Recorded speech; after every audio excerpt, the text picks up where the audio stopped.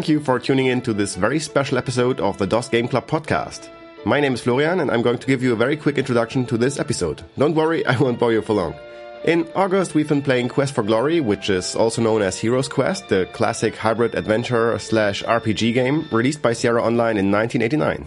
Now, scheduling a date to sit down and discuss this game with the club, as we do normally, has so far proven a bit difficult, with the summer holidays going on and stuff like that. But in the meantime, we have something quite spectacular for you, because recently my DOS Game Club regular co-host Martijn and I had the opportunity to have a Skype conversation with the creators of Quest for Glory, Laurie Ann and Corey Cole.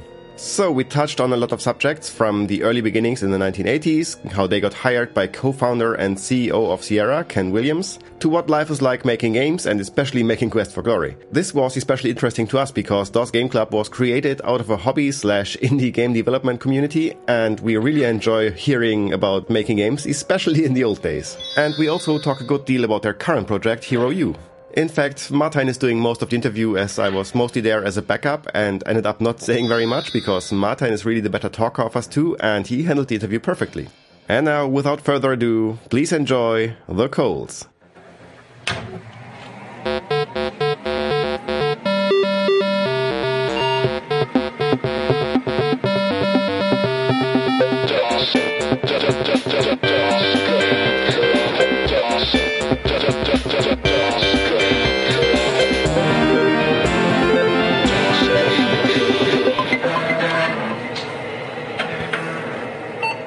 So, the first thing I think what would be interesting to talk about is, well, just how did this all come about? You know, I read somewhere that Corey started working at Sierra in the late 80s, I think. Yes, 1988. Okay. And actually, for us, it goes back a couple of years before that. Oh, really? So in the mid-'80s, we were actually talking with a company that made video game consoles for arcades. All right. And they were doing custom programming on it, and they talked about having us design a role-playing game for these consoles. And we, of course, had these incredibly ambitious plans for it that would never have fit. And eventually that one died down. And then I had been working on desktop publishing software, my own, for the Atari ST, which is a new machine at the time. Yeah. And we were having problems where our publisher had suddenly canceled the contract for it. So I was looking for either a new publisher or something else to do. Right. And right about then, we went to a science fiction convention. And a friend of ours, Carly Hawksdaughter, who is a fellow role-playing gamer, mentioned that she was the animator for King's Quest IV at Sierra, and that she had been called in along with everybody else in the creative staff to a meeting where Ken Williams said, well, we own the adventure game market, but, we used to have Ultima 2, and we need a new role-playing game. That's a whole market we're not, we're not getting. Oh, really? Yes. So actually the idea for the role-playing adventure hybrid thing, that was actually Sierra's own idea. Sort of. Ken actually wanted to make a straight role-playing game just like Ultima. And they had done Ultima 2 before Richard Garriott split with Sierra and started his own company. And then they had done one other third-party role-playing game that apparently wasn't very good and didn't sell very well. Okay. And so they wanted to do a new role-playing game. So I called him up. Carly put me in touch with Ken. And I called him up, and he had said he wanted a professional tournament-level, award-winning dungeon master. Okay. Or something like that. And we all laughed at that and said there is no such thing. But I said, well, on the other hand, I'm a professional because I'm a computer programmer professional, and I'm an award-winning D&D player because I once won a tournament, and we had been the dungeon masters for a tournament game at a convention. There was a Doctor Who convention, and so we did a time travel D&D game. So if you take all those adjectives one piece at a time, we had them all. They don't make any sense put together, but one at a time we fit every single one. So I said, "Hi, Ken. I'm your professional award-winning tournament level." And I was published because I had a D&D module called The Tower of Indomitable Circumstance, published by a group called Judges Guild. So I was a published author as well. Super qualified. Yep.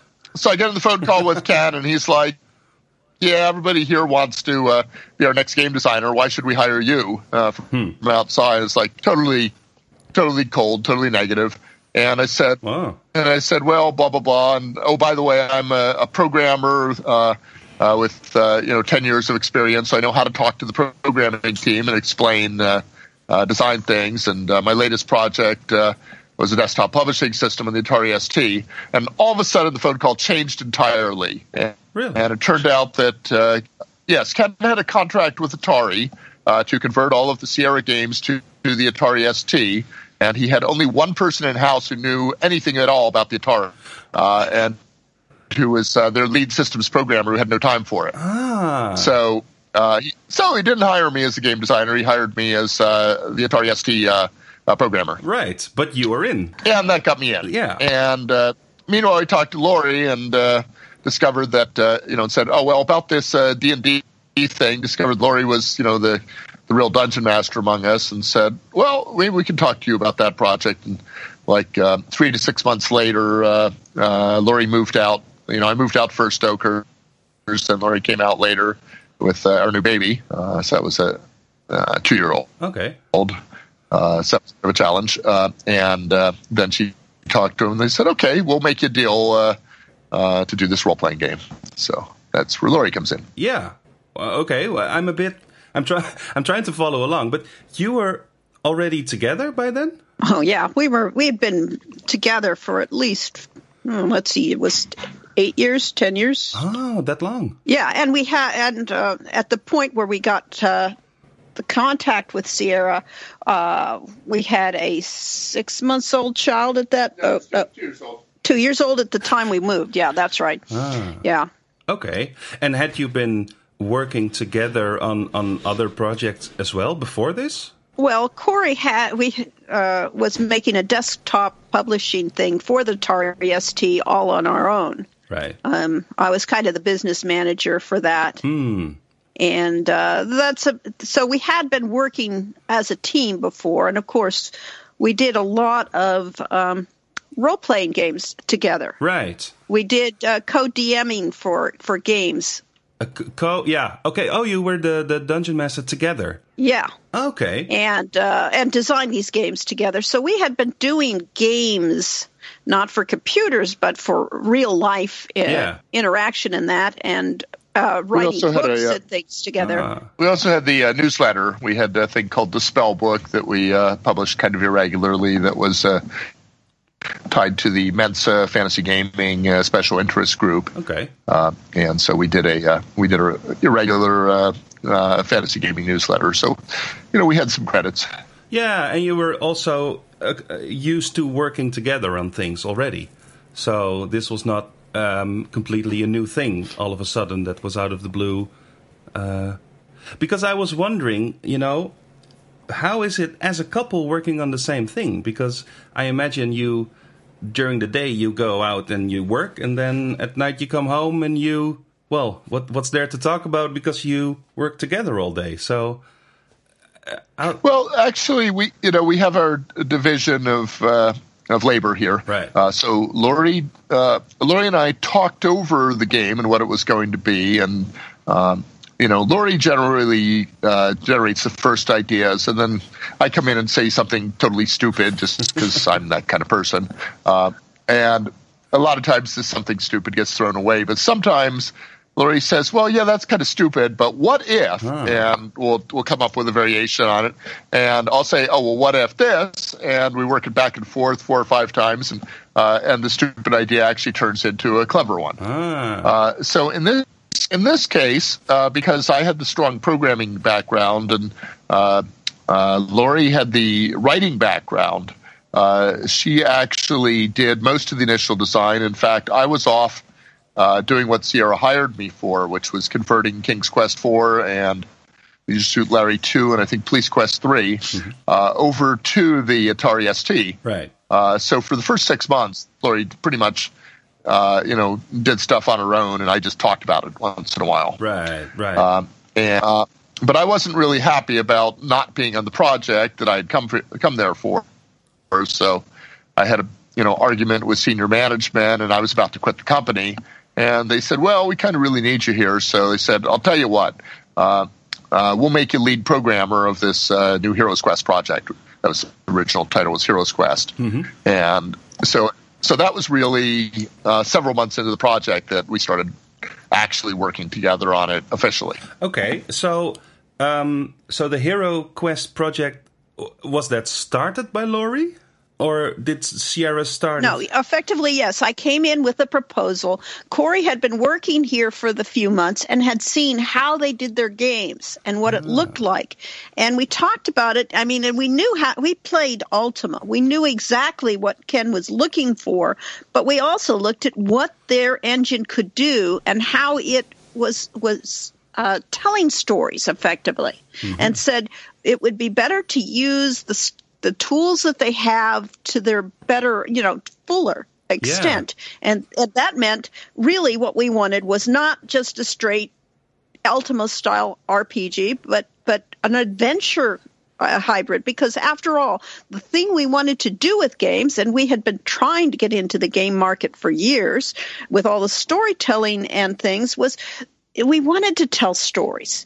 We wanted it to have, we saw the potential for involvement by the player. And we always felt most of the games that we had played were letdowns because there was no story. Yeah, because it's all procedural. It's all, just whatever happens, that's the story. And yes, and it mostly is just hit the ball, drag Fred. I mean, you just kill things from one room to another, and if you're lucky, there's some sort of story underneath that you finally, finish. So we wanted to tell a real story, and actually we felt that, Sierra had the tools to do it. Yeah. And so we came in with the thought that, yes, they want an RPG. Well, we can give them an adventure RPG that really uses what they do best. And so what did Ken think about this?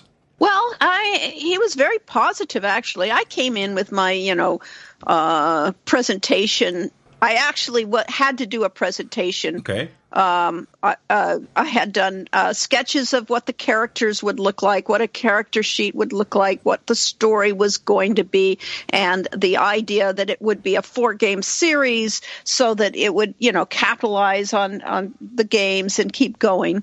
And so, therefore, Ken thought it sounded like a pretty good idea, and he gave me a lead programmer who had no clue what I was trying to do.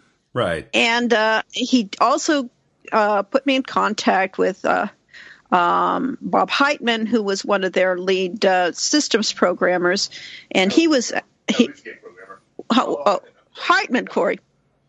So, at any rate, and Heitman was very good at telling me what could and could not go, what could not happen. Because I had elaborate plans. I mean, I'm an RPG player. I love the idea of having a choice of characters types to play through.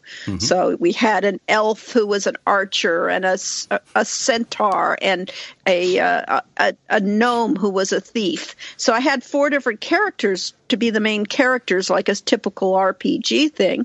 And was told, no, reality check. You can't pull that off. And later on, the rule in adventure games is that you have to show everything in an adventure game, and you don't have the money to show anything. So, therefore, we had to limit our, how to go about it, because everything you do in animation is costly in terms of time to create and space on the computer. And at that time, space on the computer was extremely limited. Yeah.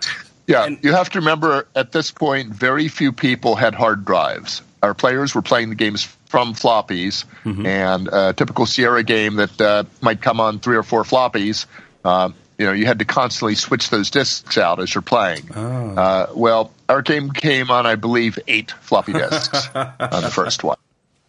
Yeah. And certain principal animation, like the hero walking around and stuff like that had to be on every single disc, because otherwise you'd be constantly swapping discs. Yeah. So it wasn't just a money budget issue. It was a space budget was actually the more important, and that was also a cost of goods issue, because obviously if you've got a 360K floppy disk and you have 80K of that taken up by animation that needs to be on every disc, that only leaves 280K, for the that part of the game. Right. And so the more you add to the generic stuff, let's say you go up to 100K, all of a sudden you're cutting 20K not from that disc but from every single disc, and that's where you end up ballooning into 5, 10, 20, 100 discs and making the game completely unplayable. Right.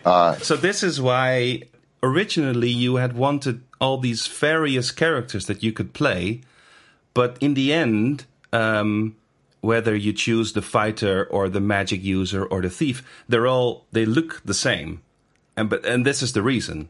Exactly. Yeah. Yes, exactly. So we wanted 8 choices, 4 different races, and male or female of each race, and having a woman designer obviously would have been nice to actually have the option to play a woman character. Yeah.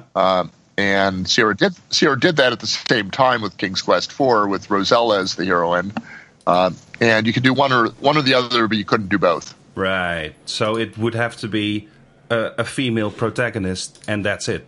And you didn't want to go for that. The game was experimental enough as it was that Sierra came very close to canceling it at least twice during development. Really? And we we actually had a meeting with Ken where he kind of shook his head and said, "I don't understand this game or what you're doing with it." And then what happened is 2 people, Ken's son Chris, who had been playtesting the game, said, "Ken, I love this game." And our producer, Gruka Singh Khalsa, who was Sierra's first producer, who had been, following along on it all through the development, said, "Ken, this game's great. Okay. Adventure gamers are going to love this game." And Ken then turned around and immediately said, "I love this game," even though he didn't understand it. Oh, wow. But, he had people that he trusted telling him that there was really something special to it. So you were really lucky then, in the end. Oh, yeah. Well, it's not just luck. I mean, the game was actually very good, but it wasn't recognized by everyone. Well, the one thing we've learned about computer industry in general, probably all industries, and certainly the computer game industry, is it's all about luck. Coincidences happen. The fact that we even talked to Sierra had to do with someone that we knew from science fiction conventions, lived in Corsgold, and had previously, before she became an artist, had worked for the county and had been the assessor for Ken's house. And so Ken knew her as the county assessor, but he desperately needed artists, and when he found out she did art, he said, "Hey, you want to do some art for us?" Okay, and then we ran into her at a party, and she said, Ken's looking for role-playing gamers. I know you guys do this, fantasy gaming. Why don't you talk to him? And meanwhile, the coincidence that my desktop publishing project was faltering because the publisher was having trouble. Was the Atari ST was not selling as many units as Atari had predicted, so it wasn't as big a platform as as expected. So all these coincidences come together to even give us the opportunity. And then that game that we had started on 2 years earlier had given us the notes that we were able to talk glibly about what a computer game had been. The fact that I started working in the systems department of Atari, working on the interpreter, meant that I knew the language inside out. I knew everything that was happening inside the game, so I knew what they could and could not do. So all these things come together, and every story that we have to tell about the game industry, every story I've heard about the game industry, comes down to luck and coincidences. That's interesting to me, though, because every time I watch some talk given by someone at GDC or something, they usually talk about determination and just sticking to your plans and making it work in the end. And now hearing the opposite side is quite interesting to me. Yeah, that all applies too. Let me tell you, it is a very, very hard field. It is a very stressful field. You are always under a time limit. You are always dealing with people and trying to get a team together of strangers that are thrown at you with various degrees of skill, with various, visions of what's going on. And yet you need the synergy of the entire team to make a good project. Right. Yeah. I understand that. It's just interesting that this part about luck is usually not the part of the story that is told, right? Well, that's part of the, everybody goes, everything is circumstance. It really is. Your life is a whole series of incidents, and you have to make them meaningful. I didn't come in, I had no background in computers. I hadn't seen a computer until I met Corey.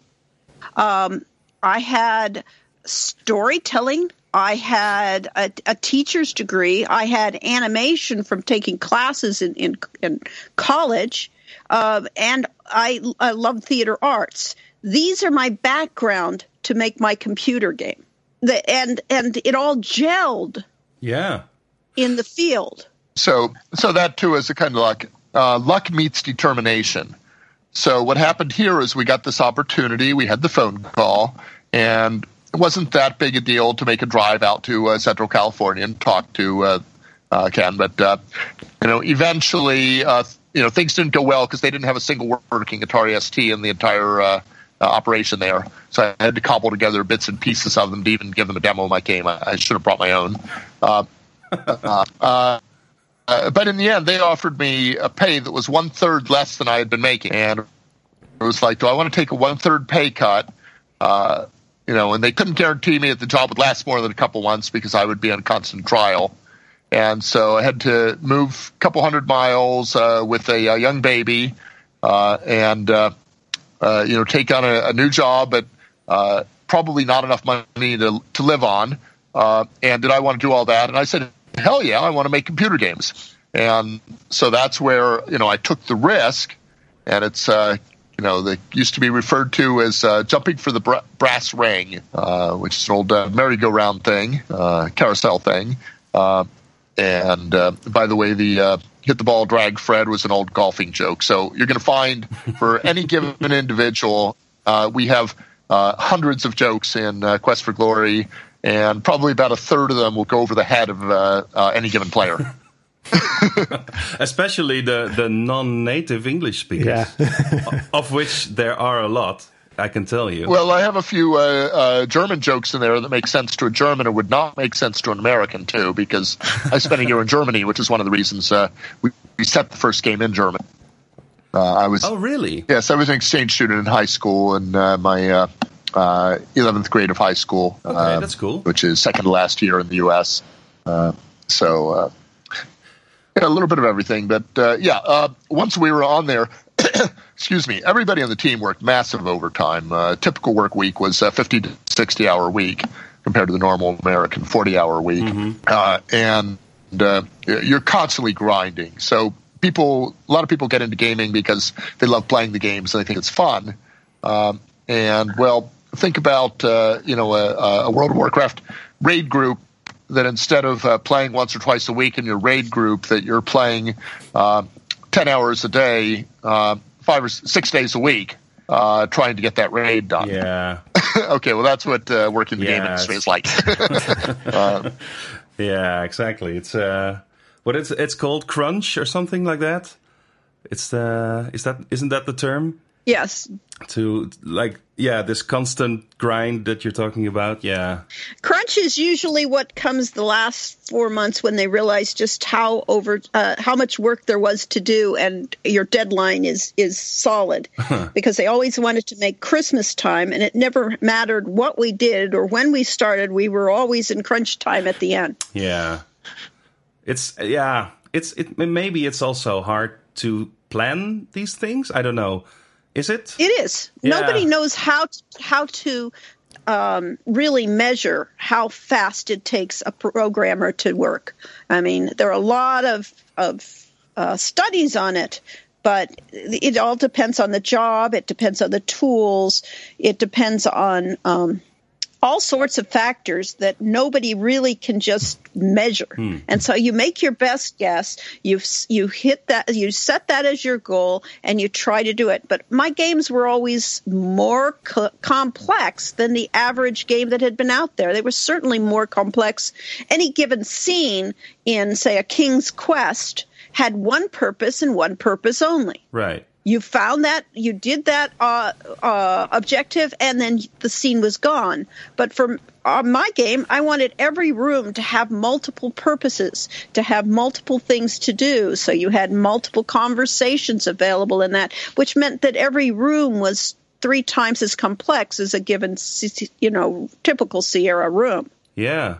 And also the RPG gameplay on top. Yes. Which is not in any other Sierra game, I think. Yes. So, yeah.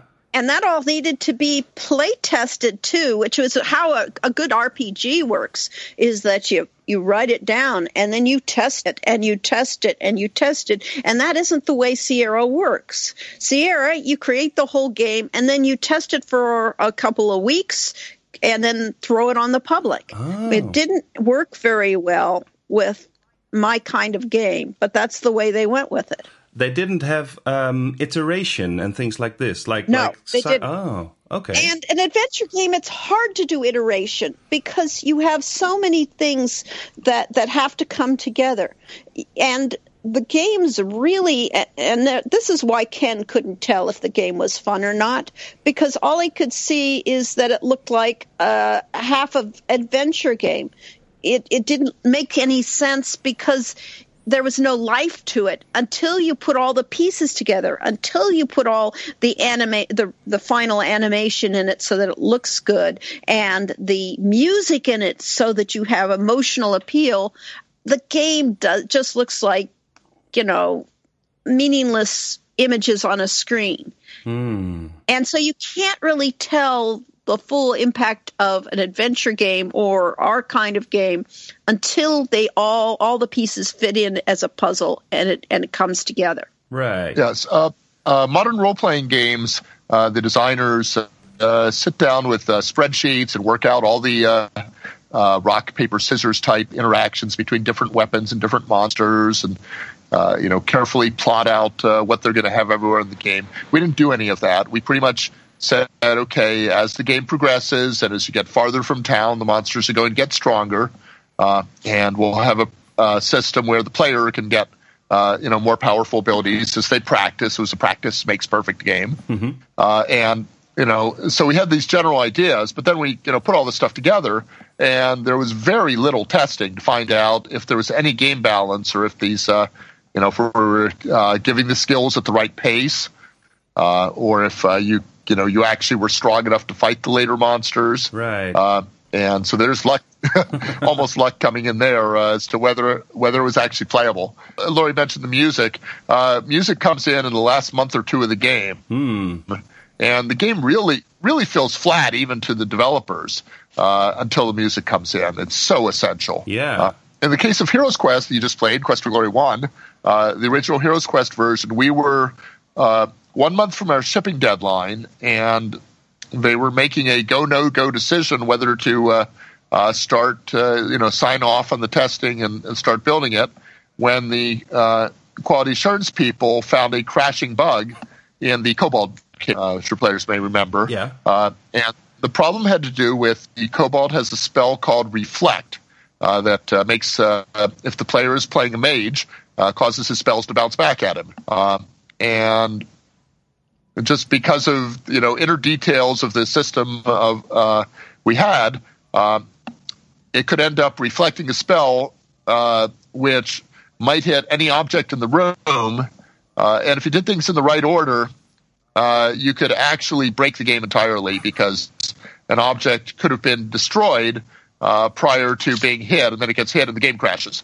So we actually had to make a deal where I spent 2 weeks completely recoding all the logic of that scene, while they went ahead and pressed all the discs except the disc that scene was on. And then they did 2 days of testing in that scene to say, we hope it's okay, and made copies of the last disc and shipped it. So that was one of the scariest times we had in that game. Oh my God, that's intense! Wow. But the amazing thing is that there weren't dozens of those type of errors. Yeah. Okay, I suppose, but still, this is really crazy because you couldn't patch the game later. You couldn't say, well, just get this update and it will be all right, because there was no way to get these updates to the players. No, at that point, the ARPANET existed, and in a few colleges, and there were some things like CompuServe and Genie that had forums so people could talk to each other. But other than that, there was no internet connectivity. There was really no way of getting hold of people after they bought the game unless they sent in the registration card. So when people did that, there were occasionally patches to games, but maybe only 10% or 20% of players ever got the patches. Right. So it was really essential that what was on the original discs, that was solid. And even though it was crucial that those original discs worked really well, there was hardly any testing. That seems like a dangerous combination. Well, Laurie said 2 weeks. I'd say there was about a month. Right. Well, but still. Testing. We did have one game, Quest for Glory 4, went out on only 2 weeks testing, and it had major bugs. That's why Quest for Glory 4 was actually released in 2 versions 1 year apart. So the first version came out, had no voice, and had all the basic game in there, but there were a lot of problems that would crash the game different places. And they assigned a programmer to work on that for nearly a year. Wow. And while they did that, they said, well, how are we going to re-release a game we just did just because it didn't work? And they said, "Oh, I know. Everybody's, we're putting voices into King's Quest V. Let's add voices to this one."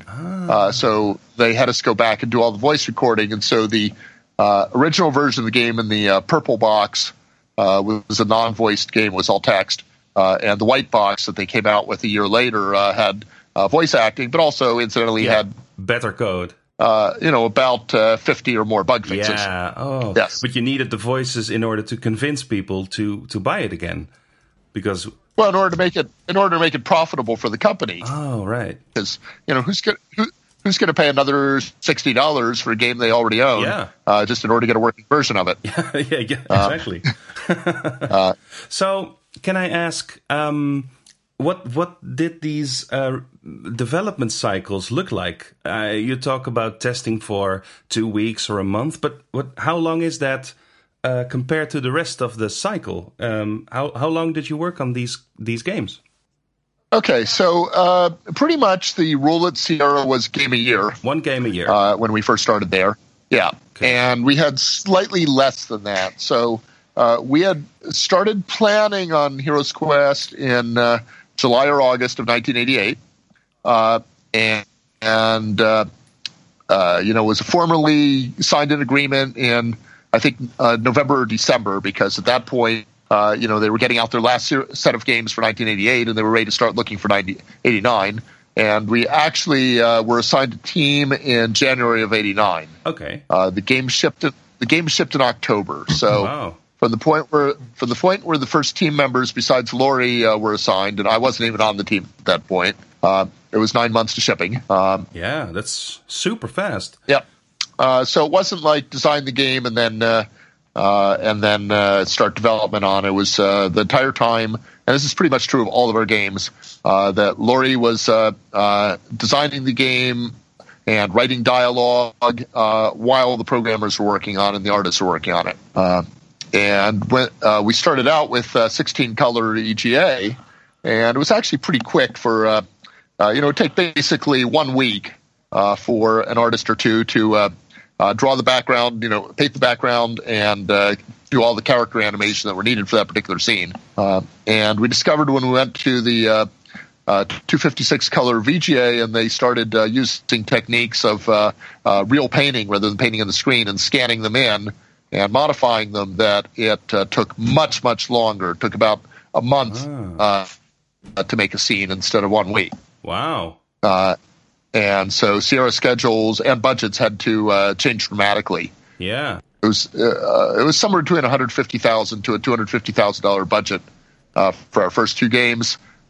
for our first game, and by the third game, it had ballooned up to almost 500,000, and that was almost entirely the art process. Yeah, because the fidelity, just the graphical fidelity, increased so much in what PCs were able to display.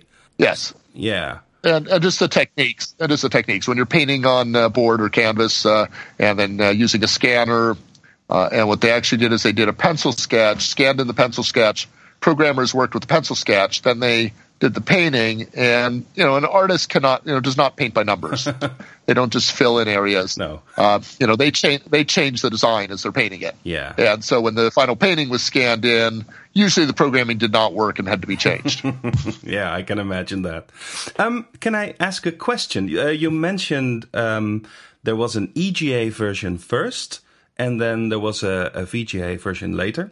Yes. But I read somewhere that that originally the game was envisioned to be quite a serious game with quite a serious tone. But then when you saw the first 16-color graphics of the Spielberg town, then this made you reconsider that maybe it needed some humor to work. There were two factors that did that. Okay. One was we were given a junior level artist, and his art style was cartoony. Right. So it's hard to pull off a serious game when you got a very silly looking character out there. Yeah. So that started to edge the script. Plus, we had a very, very funny programmer that became my first lead programmer before Corey came on. And what he would do is I would write the scripts for dialogues and things, and the programmers were putting in the interactions for what does a tree look like if you clicked on the tree. Ah. And he was making jokes in it. And, as I said before, it's really a game is synergy between all the people that work for it. And as we had a more cartoony style and he was bringing humor, that meant that the whole game really had to integrate better. And so therefore humor became crucial to the game after a while. But the story is still serious. And there's still, it's still a heroic tale, but that doesn't mean you can't have fun with it. And it really was because of all the people that worked on it. Right. And when I came into the team, I've always had a reputation as being a joker at work. I've always, loved to make puns and jokes. And so when Bob Fischbach, prototyped the first scene for us and showed me how to make a scene because I'd never actually made a game with the SCI system. I said, "You mean we could do that?" And so I started writing puns everywhere. And then we got into the Erasmus and Fenris characters. Those actually came from a cartoon script that Laurie had done for our role-playing gaming magazine, the Spellbook, and we'd already been using puns in that, so it was natural to continue that, that jokiness all through the game. But, at the same time, you still have a serious storyline.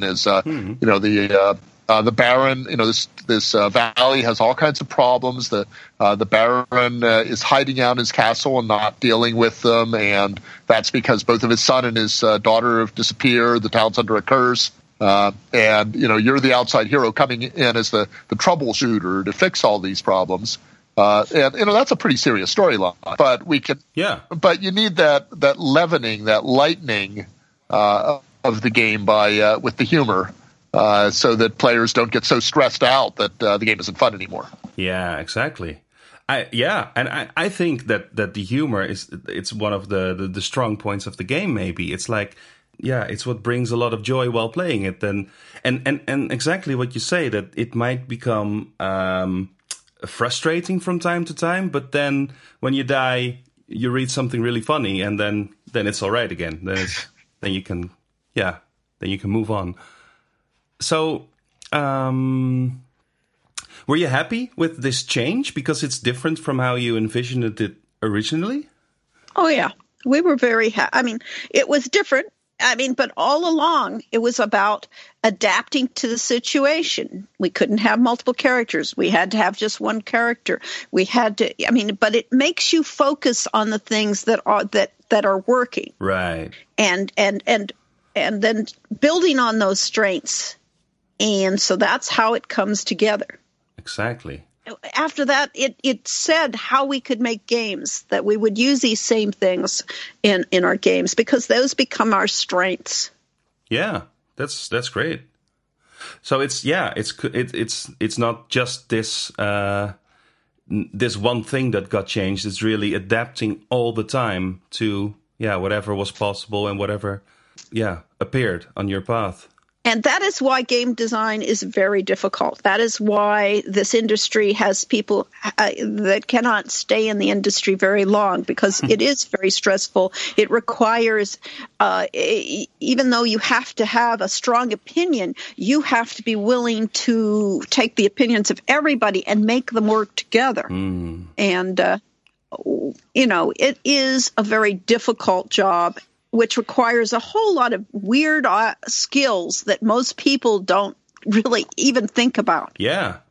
But then again, you mentioned earlier that you have a very rich background with lots of different influence. So maybe this helps you a bit to cope with all these different aspects. It does. Yeah. It certainly did. And it takes the stick-to-itness, the one the willingness to put up with a lot of stress, a lot of pressure. I would never really had to deal with people in a team situation before I went to Sierra. And so therefore, you really have to learn as you go along and work with what you have. Yeah, that's great.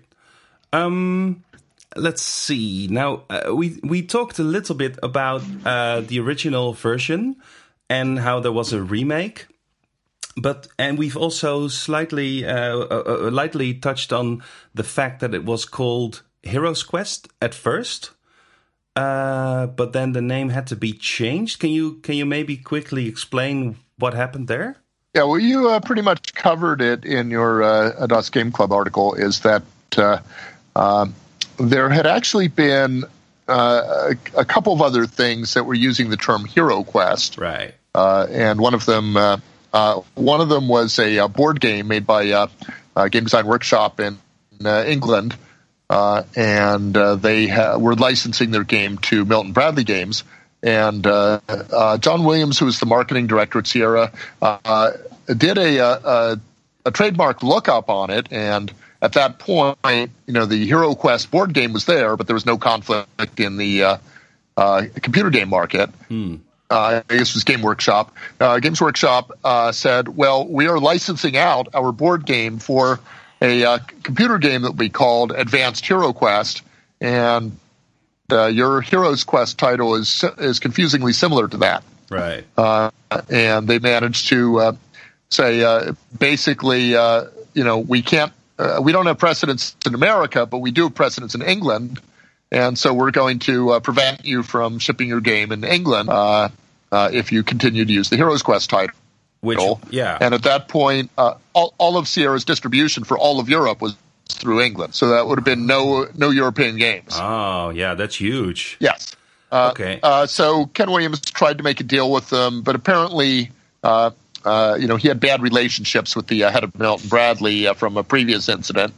And the guy said, no, we're not, we're not going to accept any amount of money. We're doing this project, and we own the trademark. So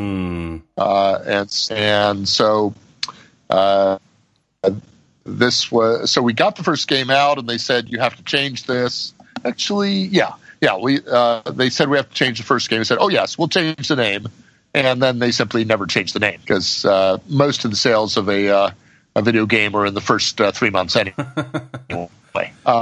But they did say for the next game you have to change the name, and oh by the way, since we don't want people confused about your game in Advanced Hero Quest, you're not allowed to say that this is Quest for Glory, formerly Heroes Quest. So we came out with a game called Quest for Glory 2, and a lot of players had no idea that Quest for Glory 2 was actually a continuation of existing series. They thought it was a brand new game, and somehow they had missed the first one. Yeah, I can imagine that. So it was. It was a marketing disaster. Oh boy, the funny thing is though that I think your Heroes Quest is still the most famous Heroes Quest game. even though it's not officially allowed to be called that. Because, yeah, I think another video game called Heroes Quest or Advanced Heroes Quest, it was released eventually, but it never became as famous as your one, I think. Yeah, it was just kind of a pretty standard, console role-playing game, and pretty simple game. Yeah, and it just I don't think it's sold that well. No, but it did come out, and it actually came out after our games, but they had filed the trademark sooner. Right. And they had the precedence because they had the board games were out before our game. Yeah. Did Sierra come up with the Heroes Quest name, or was that your idea? That was ours. Okay, that's cool because it fits in good with the Quest series that they've got going. Yes, and actually, some people actually get confused between King's Quest and Heroes Quest. So almost those names are almost too close together. Yeah. Oh, I had never realized that until you said it. The remake was interesting because it originally started out with Sierra wanting to take their back catalog and their older games, such as King's Quest 1 and stuff like that, and remake it in 256 colors. Mm-hmm. And our game at this point was only 2 or 3 years old. Yeah. But they decided to go ahead and remake that in 256 colors also. And the game sold extremely well. The remake was very popular. Yeah. But they decided not to remake the second game. And when I talked to management about that, they were kind of apologetic and said, well, the problem is that of all the remakes we've made, Quest for Glory is the only one that is selling well. And, so we've canceled the project. We're not going to do remakes anymore. And that left Quest for Glory 2 as an orphan, or Heroes Quest 2 as an orphan, as the only game that the only game that we have that was only 16 color. And years later, an outside company made a 256 color remake as a fan game, and I'm told it's quite good. Yeah, I've actually played it. I hadn't played it before. I had played the original one before, but I never played the remake until now. And yeah, it looks like Sierra could have made it. It's just that style and that look, and yeah, it would have been great if an original one had been released. But so the whole remake thing, it's weird though, because you said the whole remake thing didn't sell that well, except for Quest for Glory though. So well, you have to remember that most of those adventure games were very simplistic. They were they were exciting because they were new and original, and there were text adventure games at the time, but nobody prior to that had put together text and graphics to make a game. Right. So that was Sierra's big selling point. The problem is that those games were originally, a lot of them were actually in 4-color. What was it called? The predecessor to EGA? CGA. Yeah, they were 4-color CGA graphics, very low resolution. And there was very little memory for gameplay. So people were making very simplistic games that, there wasn't that much you could do in them. And so when they made the graphics look fancier, but did not rewrite the gameplay, it just didn't keep up. Yeah. Yeah, and there's not a lot of replayability also, maybe. Yeah. So, yeah, there's not really, We designed our game from the beginning. We assumed that players would go back and play as the warrior, and play as the thief, and play as the magic user, and try it all 3 ways. Yeah. And even if you played as the same character, you could try to get more points or try to discover dialogue that you had missed previously and stuff like that. So we had a lot longer play life. And we hear from a lot of fans that they go back and play our games through every single year. And they've been doing that for 20 years or more. Wow. Yeah, I've certainly played through them multiple times. So, yeah, I can relate to that. So, were you also involved with the remake? The Quest for Glory 1 remake, I was directly involved because I had to rewrite all the scripts. Oh, how so? Basically, when we started out in the game, everything was written in the code itself. I only wrote a script like a Hollywood script for a movie, right? That said what the dialogue should be. By the time we came to game 2, I actually had a program where I wrote the part of the script into a program that would put it into the game. And so therefore, I had to rewrite the entire script into this program to be put in and adapt it because we were changing the interface. It was no longer the typing interface, and that alters puzzles because the typing interface made the game inherently 100 times more difficult. Yeah, definitely. You had to try to, think of all the things the player might want to say and give him the option to say those things and respond to it such that it felt like the game was responsive. With the point-and-click style game, now we had, the player has less creativity of trying to figure out what to do, but you have to give the player the illusion that what he's doing is exciting and interactive. Okay, yeah. Okay, so this meant you had to go back and change the actual text a lot? The text and some of the puzzles, because now how the player says something, and then you had to make it such that he could ask a follow-up questions or something like that, such that it all tied together and made sense. And so you were leading the player more than it did in the typing interface because you had no choice. I mean, if he asked about what is a hero, then it made sense to tell him he could ask about more specific things about that hero. Right, yeah. But it leads the player. It directs the player in what he can or cannot say. And in a sense, yes, the point and click games are easier. And so there are some people that still much prefer the typing games and some that prefer the point and click. The older Sierra players really loved the typing. Yeah. It was more creative. It was tougher. But honestly, it's 1,000 times more frustrating too. It is definitely. But there's also a sense of wonder, like what can I type and what would happen? And it's maybe a bit more predictable with the point and click interface. It is. Yeah. It is. So you win some and you lose some. You get rid of a lot of frustration from the player. You get a lot of roadblocks out of the way once we went to the point and click, but you lost some of the fun, some of the creativity that you had in the typing. Right.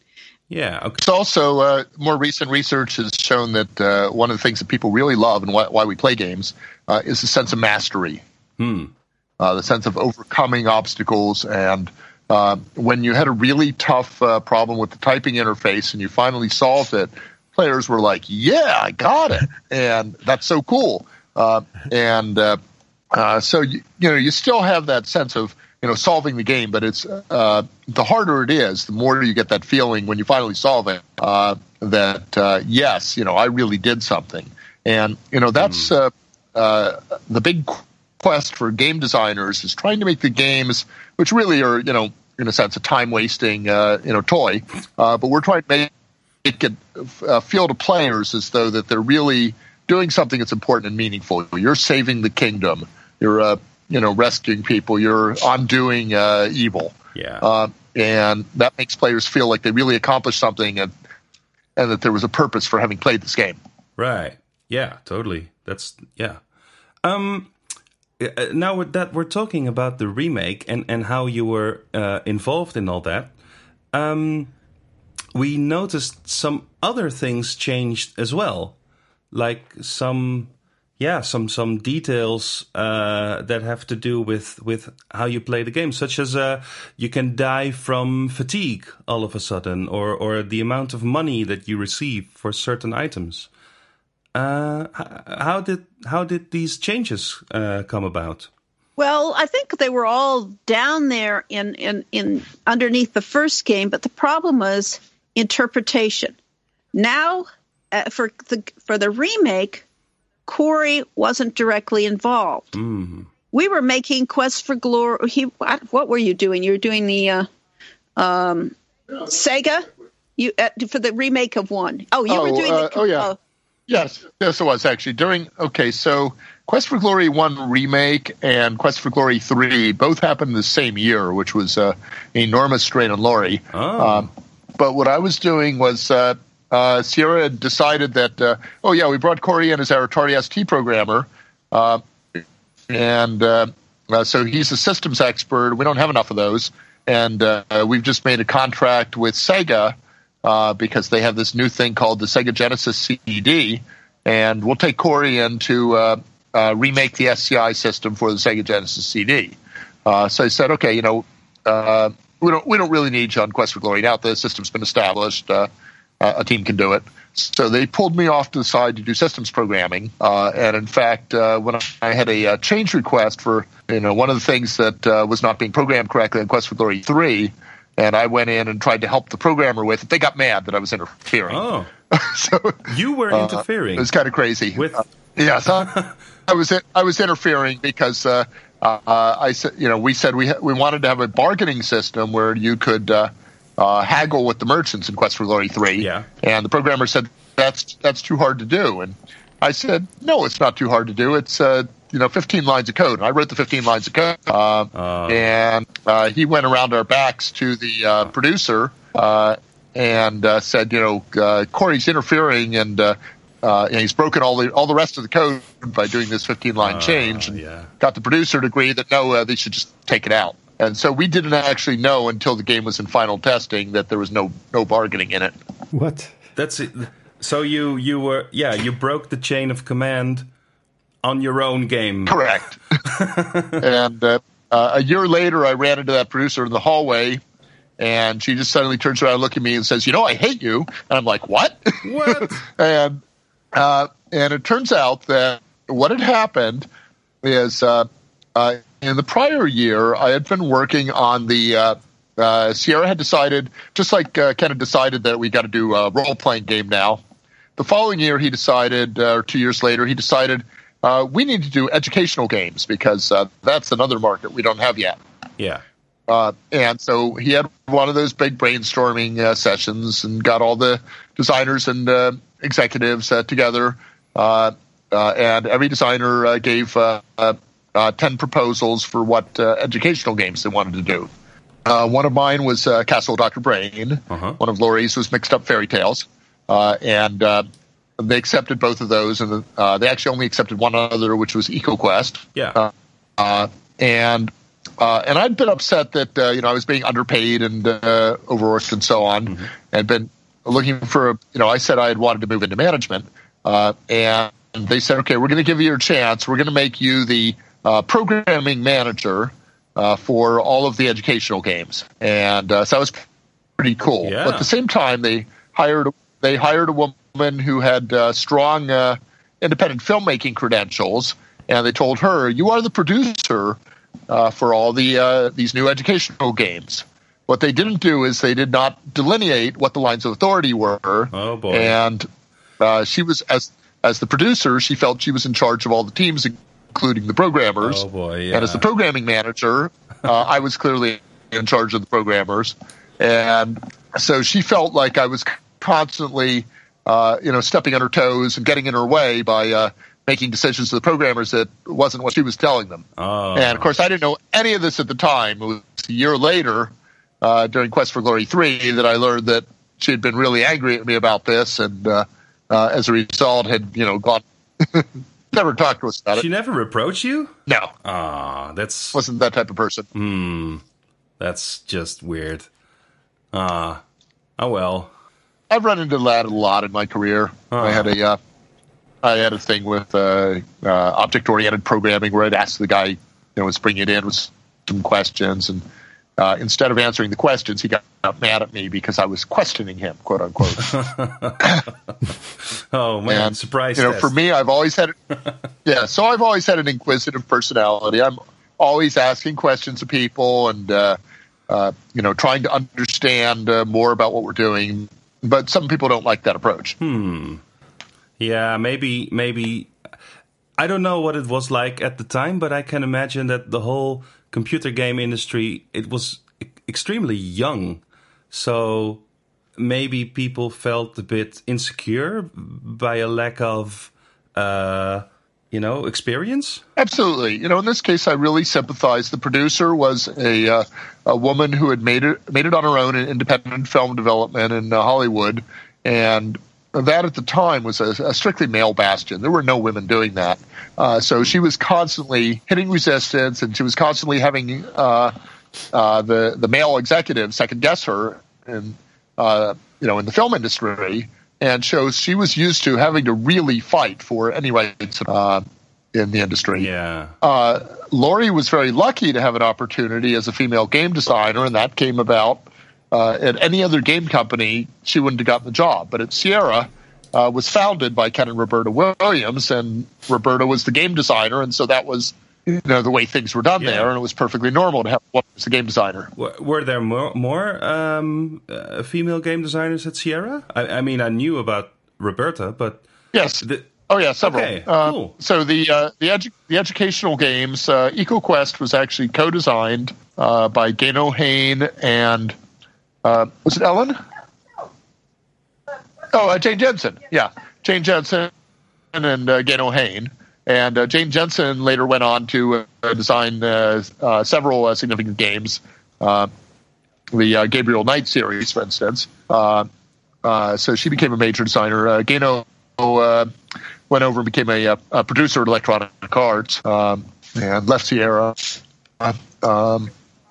Christy Marks was brought in. She was a graphic novel writer and a Hollywood cartoon series writer. She did the Gem and the Holograms series on morning cartoons. And she did Conquests of Camelot and Conquests of the Longbow. Oh, yeah. Where, yes, once again, Conquests was taken to play off the quest idea. Yeah. Like the Colonel's Bequest and stuff like that. Yes, Colonel's Bequest was another play off that. And our producer on Quest for Glory 3 actually went on to become the lead writer and designer for Police Quest SWAT. So quite a few women working there. And oh, that's great. I don't know whether they were paid the same as the men or not, but they had the same responsibilities. Yeah. It's I don't know a lot about the inner workings of the game industry, but I do read sometimes that diversity is a real problem nowadays. And then, I think back about Sierra, for example, where I get the impression that things weren't so bad at the time. So things have gotten worse. Yeah. Yes. Or alternatively, it was equally bad for everyone, not just the women. Yeah. Okay. It was a very tough environment to work in. But the rest of the game industry had almost no women designers. So Lucas was entirely male. Some of the educational game companies were the only places where women got opportunities. Right. So Sierra was unusual in that respect. Actually, we got a few questions through from members. Maybe actually Florian can talk a bit about that. Yeah, so one of the questions we got was about the scale of the world and the lore that you built. And this person was wondering whether you see open world RPGs as we have them today as a successor to Heroes Quest or Quest for Glory, or more the modern adventure games. I think that this is the way I like to play. I mean, the whole reason we went into game design in the first place is because the games out there weren't doing what we thought games should do. I mean, to have a strong story, to give the player the sense of control, and to have a world that you could believe and you could feel like you were immersed in the universe. And I really like the way that it isn't that we inspired it. It's just a common need, I think. And so it's like everybody who plays games like we do wanted this in their games. And so I think it's just that it's the way things evolve to satisfy this need in human beings that we all share. Right. So it's a natural progression. Yeah, one of the things that makes us very happy is we get a lot of fan letters from people that talk about ways that our games inspired them. And some of them, we've had a few from doctors and nurses who switched from other professions to go into the medical profession because they wanted to help people after helping people in our games. But we've also heard from... That's really cool. Wow. Oh, yeah, it is. Now, of course, hundreds of thousands of people played the game, so we've only heard from a few of them. But we've also heard from a dozen or more people in the game industry that say, I got into the game industry because of your game.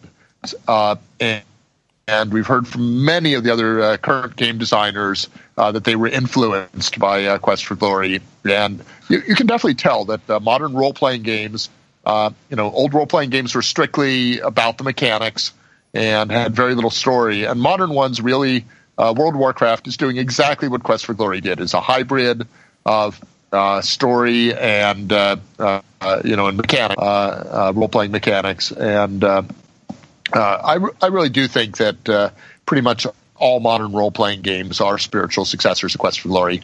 And we have heard from many of the designers that, yes, indeed, they played our games and were influenced by them. Yeah, I can totally see this. That's pretty cool. Yeah, I can imagine lots of game designers coming from pen and paper role-playing games, and they just wanted to make like interactive games like you did, but now the technology is evolved enough to actually do it and to continue what you started back in the 80s.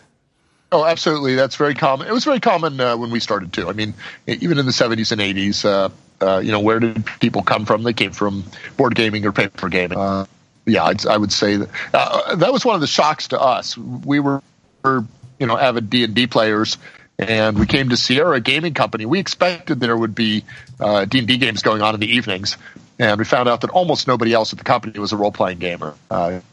They played other computer games or they played board games, but they didn't really play RPGs. So we eventually got a group together part-time. But then the other problem was when you're working 50-hour weeks and more, you don't have a whole lot of time for doing the same thing in the evenings. Yeah, I can imagine that. Yep. There was another Twitter question, I think, Florian. Yeah, I think it ties in very well with the last one. Someone asked that in Heroes Quest or Quest for Glory, the storyline is relatively open-ended, and you don't really, you are not really pushed towards starting the story really, other than being interested and walking around and taking a look at like the quest, the quests in the what's it called? Adventurers Guild. The Adventurers Guild. Yeah. Yes, thanks. So what strategies did you use to nudge players to actually look at the goals and find out what to do in the game? We didn't. You didn't. We just said, okay, here we'll present the player with options and let the player do what the player wants. So we thought of this as basically creating a game that the player creates for themselves. The true sandbox style game that the ideal one. But it wasn't that we actually knew what we were doing. It's just that it felt right at the time.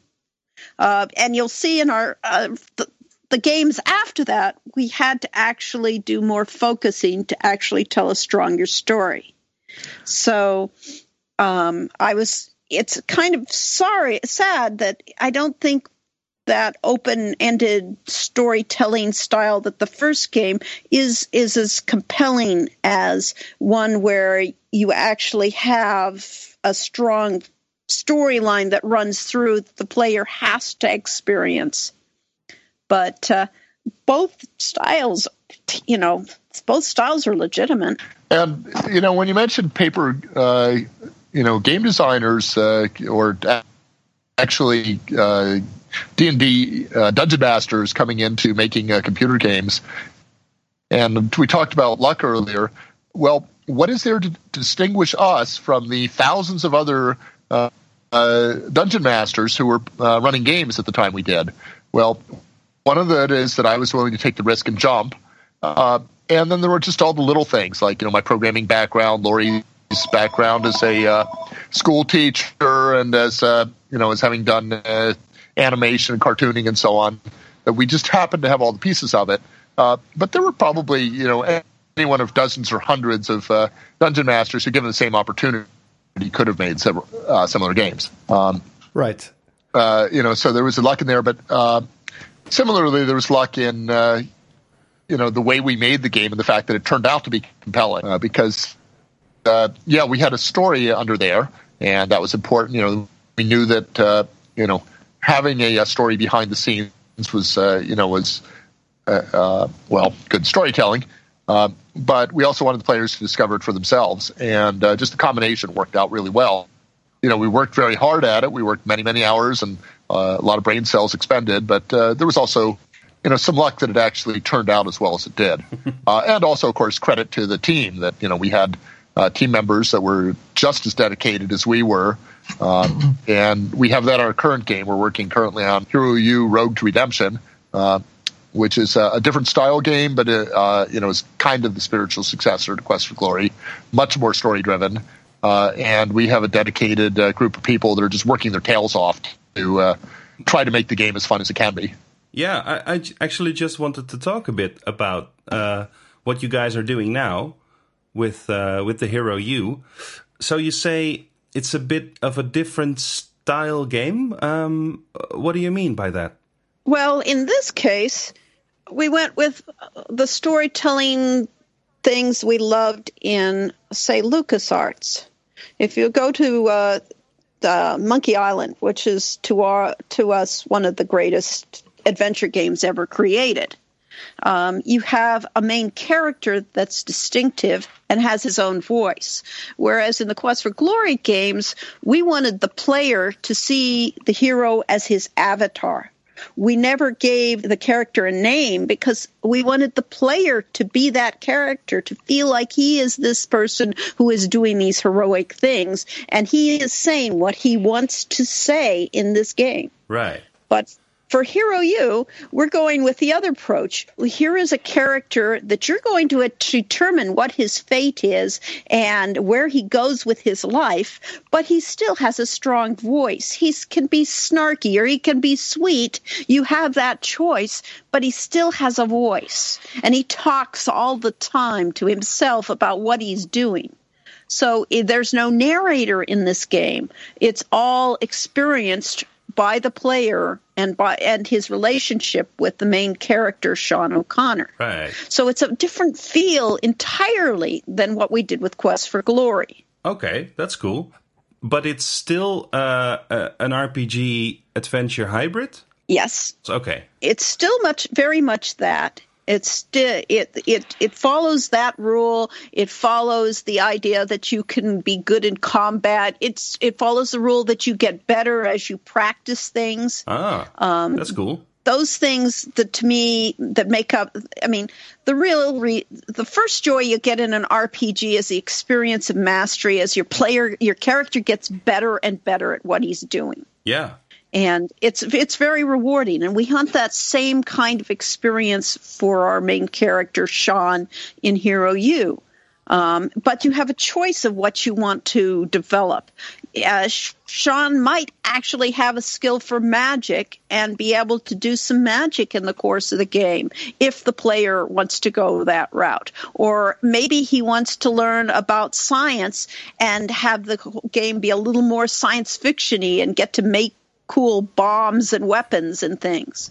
So we're still giving the player tools to make the character do what he wants him to do, but at the same time, he's still got this very interesting character named Sean that he's playing. Yeah. Oh, that's cool. And it's also in the form of a point-and-click adventure still? Is that the... Yes. Okay, so it's similar in a lot of ways? Well, it's strictly menu-driven. We actually went with a two-mouse button interface. You can right-click a button on anything to to look at it, to get a general description of it, and then you left-click. Sean will actually walk over to the thing, and a menu will pop up of different interactions that you can have with it. So you can say examine it closely, or you can say steal it. Which generally doesn't work, but we came up with 100 different clever messages for why you can't steal something. Oh, that's great. You're supposed to be a rogue, not a thief, but we let the player try at least. And then the conversation is vastly more sophisticated than in Quest for Glory. Glory is we originally totally naively said we'd have this game out in a year when we put it out in Kickstarter. Yeah. And we're now in our 5th year. By the end of this year, it'll be the 5 years, and that's when we actually expect to release the game. Okay. And Laurie has been writing constantly this entire time. Wow. So never had the luxury to do that much writing at Sierra. No. And of course, we have essentially infinite memory now. The game is the download file currently is 1 gigabyte zip. And you have to remember that we were shipping on 360K floppy disks when we started. So that's a whole lot of floppy disks. Yeah. We got kind of forced into it was originally going to be a 2D tiled game. And the original developer dropped out 1 month into the game, so we had to really scramble at that point. But we started out using Unity, and we discovered that Unity is really bad, or at least was at the time we started, at making 2D games, and it's really good at making 3D games. Right. So over the course of the project, we gradually and then steadily moved almost all the art assets to 3D art assets. And there were complaints from players about this initially, because we have to deal with our fan base the whole time because of Kickstarter. Yeah. Which is a blessing and a curse at the same time.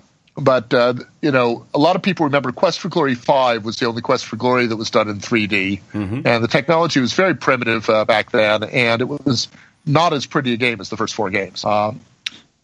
So going to 3D, people said, that's a terrible idea, it won't look good. And the fact is that and it didn't look as good at first. But as the team has developed expertise, we brought on the right people, the game just absolutely looks amazing now. We're doing things with the lighting that absolutely could not have been done in a 2D game. Yeah. Oh, this is exciting stuff. So, it's really That's cool. Beautiful. We have a brilliant musical track from Ryan Grogan, who's an award-winning television music composer in Australia. We've got a developer in New Zealand. We've got some on both East and West Coast of the U.S. So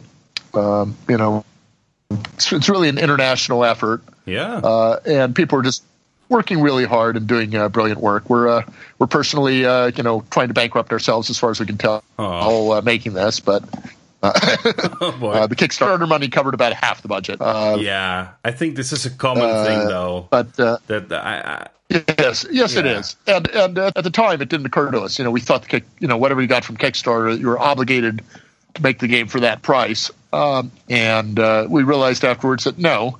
People want the game, and they don't really care how you do it. Yeah, and they've contributed because they're saying that they want the game. And we've had a few of the backers have given us thousands of dollars. Wow! So obviously they're not doing it to buy the game; they're doing it because they believe in us. They want to see a great game being made. Yeah, that's amazing. Can I ask one more question about the character? Because I was just thinking, you mentioned that the character has more of a personality to him, opposed to the hero of Quest for Glory. But does this also mean that you can't pick his class? No, you can't pick his class. Right. In fact, you start out, one of the first things that happen is you do take a test to get into the school, and you can determine what flavor a character he is, whether he's very intelligent or whether he's very sweet and loving, and or you can take that same thing. He's very manipulative of people, and he knows how to say the right things. So, or maybe he's just snarky and and in your face. You can pick those kind of personality traits as you begin. And then when you talk to people, you have a choice of how you want to talk to them. But and either way, you portray how you want him to be. But effectively, he is stuck in a class as a rogue. Right. But I can see how this involves a lot of writing, though. Oh, it does. Every dialogue with a character, with other players, and there's a lot of other characters. There's as many characters in this game as in any of our other games. And for any given character you're talking to, you have to have a choice of how you talk to them or what you say to them. And it isn't just a matter of asking questions. It's, trying to establish a relationship with those characters. And we actually have a measure thing, so see whether you're a friend with this character or whether you're a great friend or whether you're an enemy.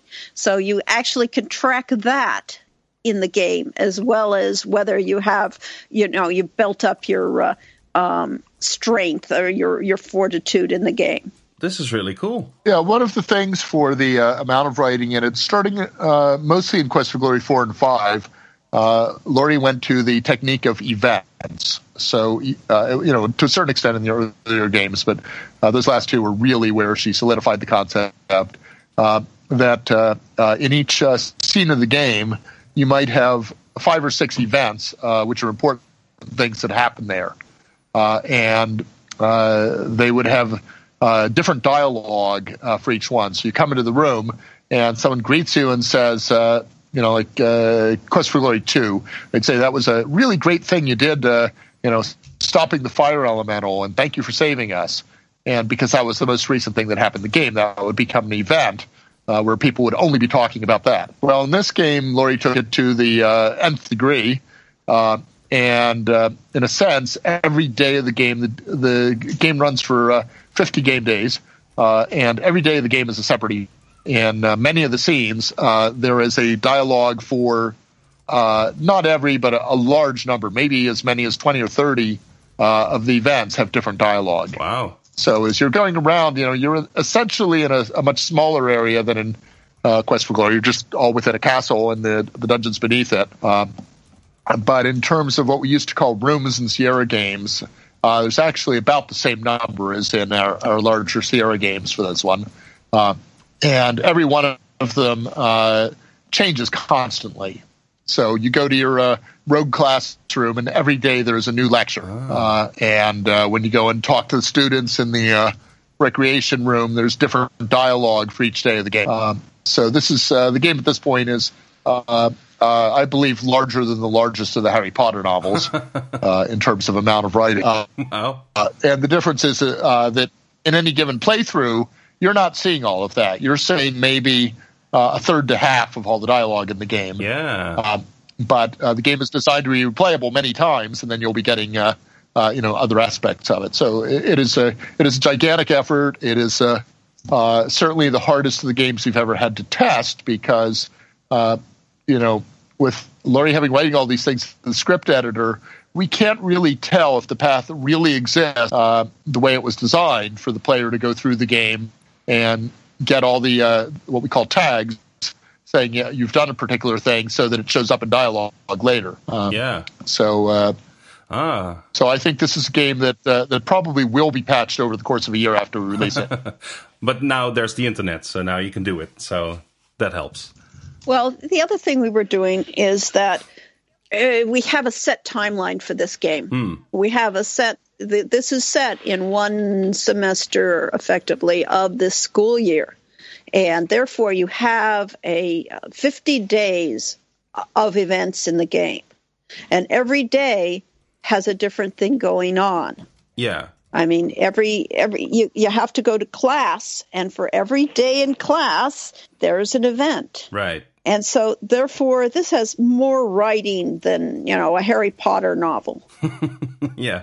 Honestly, to set amazing. This thing up, to give you this feel like this is a real world and that you are in this thing, and you're in a claustrophobic world too, because initially you are stuck in this castle that is where the university is held, and you can't get out. You're not allowed out, and so therefore, I'm within a constraints of environment that I have to make that interesting for the player, that they didn't feel like, oh, this is boring. Yeah. There has to have things to do every day, new experiences, and you're with the same cast of characters. So you're not, one of the big things in RPGs is the sense of exploration. That's one of the big thrills of seeing something new.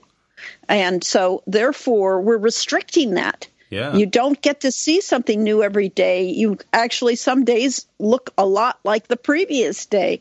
And so it's a real challenge to give the player enough fun things to do within the same environment. Of course, as the game progresses, as Sean gains more skills and the player actually gets the tools to do those skills, he opens up areas, in which case he opens up this vast sea cave complex, and he opens up his access to the catacombs, new places to explore and new adventures to go on. But it still comes back to, you still have to go to classes. You still have to get the character fed. You still have to do certain things and deal with your classmates. So it's a very design-intensive game, trying to still give the player the feeling like he has complete control over what he wants to do. And that's a really difficult thing to pull off. It sounds really interesting, though. Yes, we like to believe so, and actually we've gotten very positive feedback from the playtesters so far. But we also expand the game as you go along. So early on, you're in the castle, but then within a couple of days you can get access to the wine cellar, which is an old abandoned wine cellar, and that's your first kind of dungeon area where you have your first combat. And then because of promises we made to the adventure gaming community early on, it's actually possible, if you get good at the stealth skill and sneaking around, that you can avoid essentially every combat in the game. That's great. I love that. And you can play it as a pure adventure game, and what you don't get is a lot of the different rewards. But I thought about it. We talked about, like in World of Warcraft, you're constantly upgrading your equipment and getting new rewards. And I said, well, why do you need that better equipment? Well, you need it to be better at combat so you can get more rewards. Yeah, exactly. So it's like a pyramid scheme. Exactly. So if you're avoiding it all the way through, you don't actually need any of that stuff. Yeah. You don't get as much money and so on. So you have a struggle to buy things. But, but the game is totally playable as an adventure game.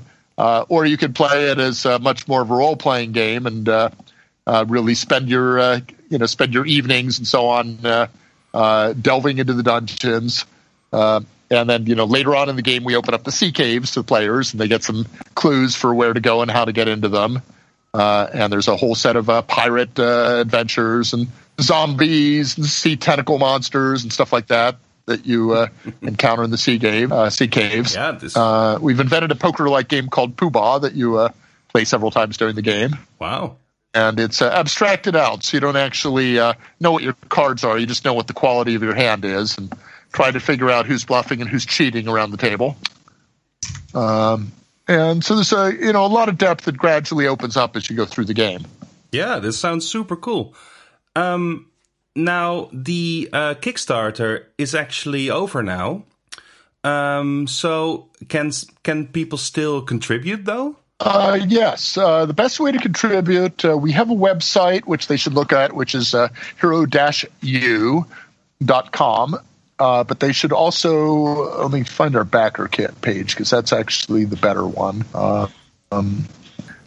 It's hero-role-playing-game.backerkit.com/hosted_pre-orders. So you'll have to put this up on your page. Yeah, totally. I put in this. Yeah. But anyway, if they simply go to BackerKit and look up Hero-U, they'll find a page for the Hero-U adventure role-playing game, and there's a pre-order button there. Okay. And that will allow them to pre-order the game, and you can also buy little add-ons like we've got some toy stuffed animals that are actually based on the Meeps from Quest for Glory. Oh, that's great. Those are actually really cute. Yeah.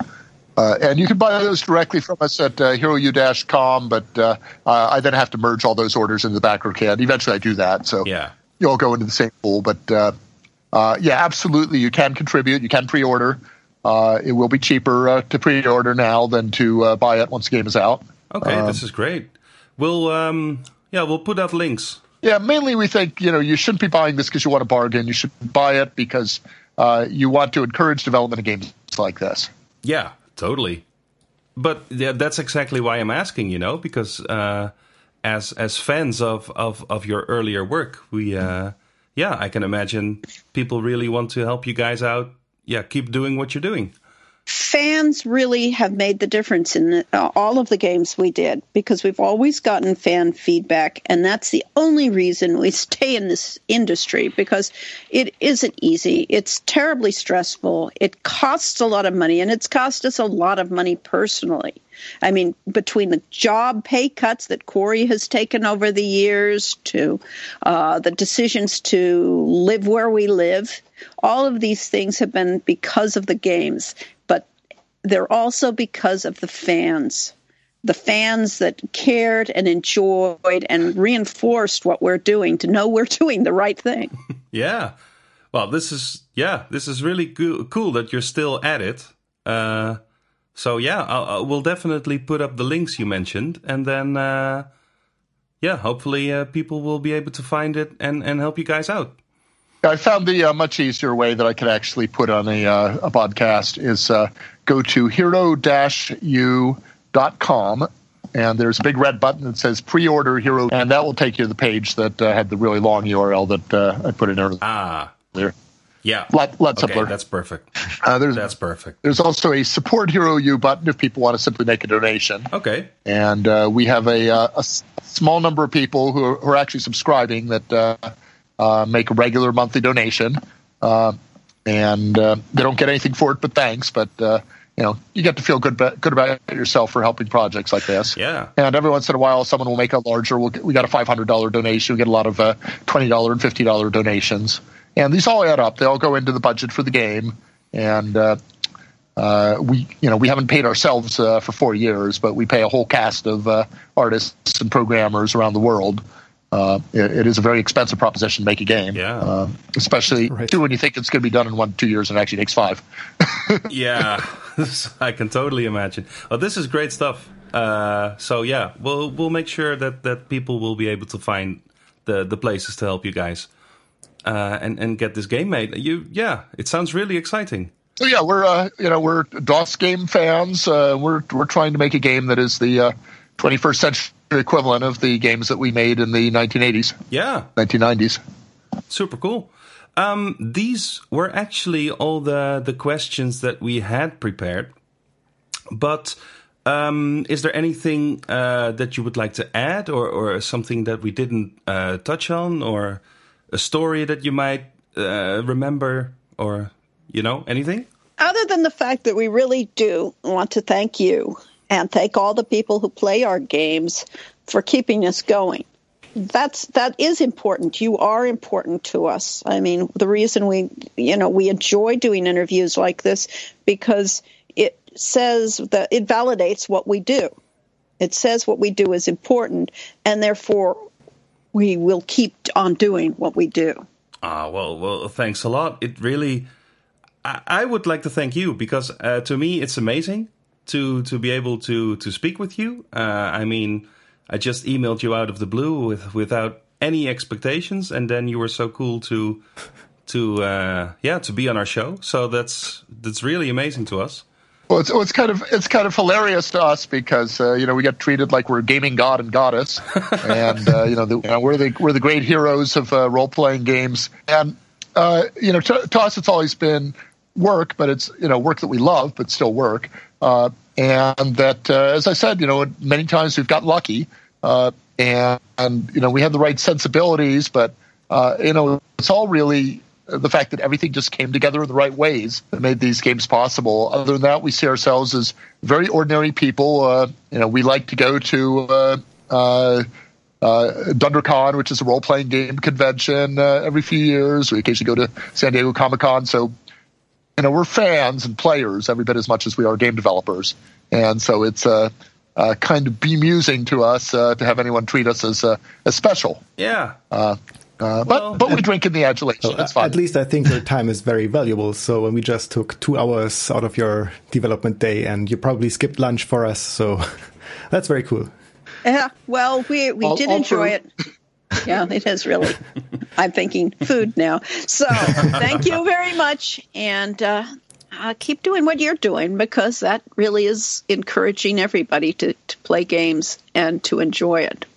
Well, thanks a lot. Have a great, a great day, but also lots of luck with Hero U.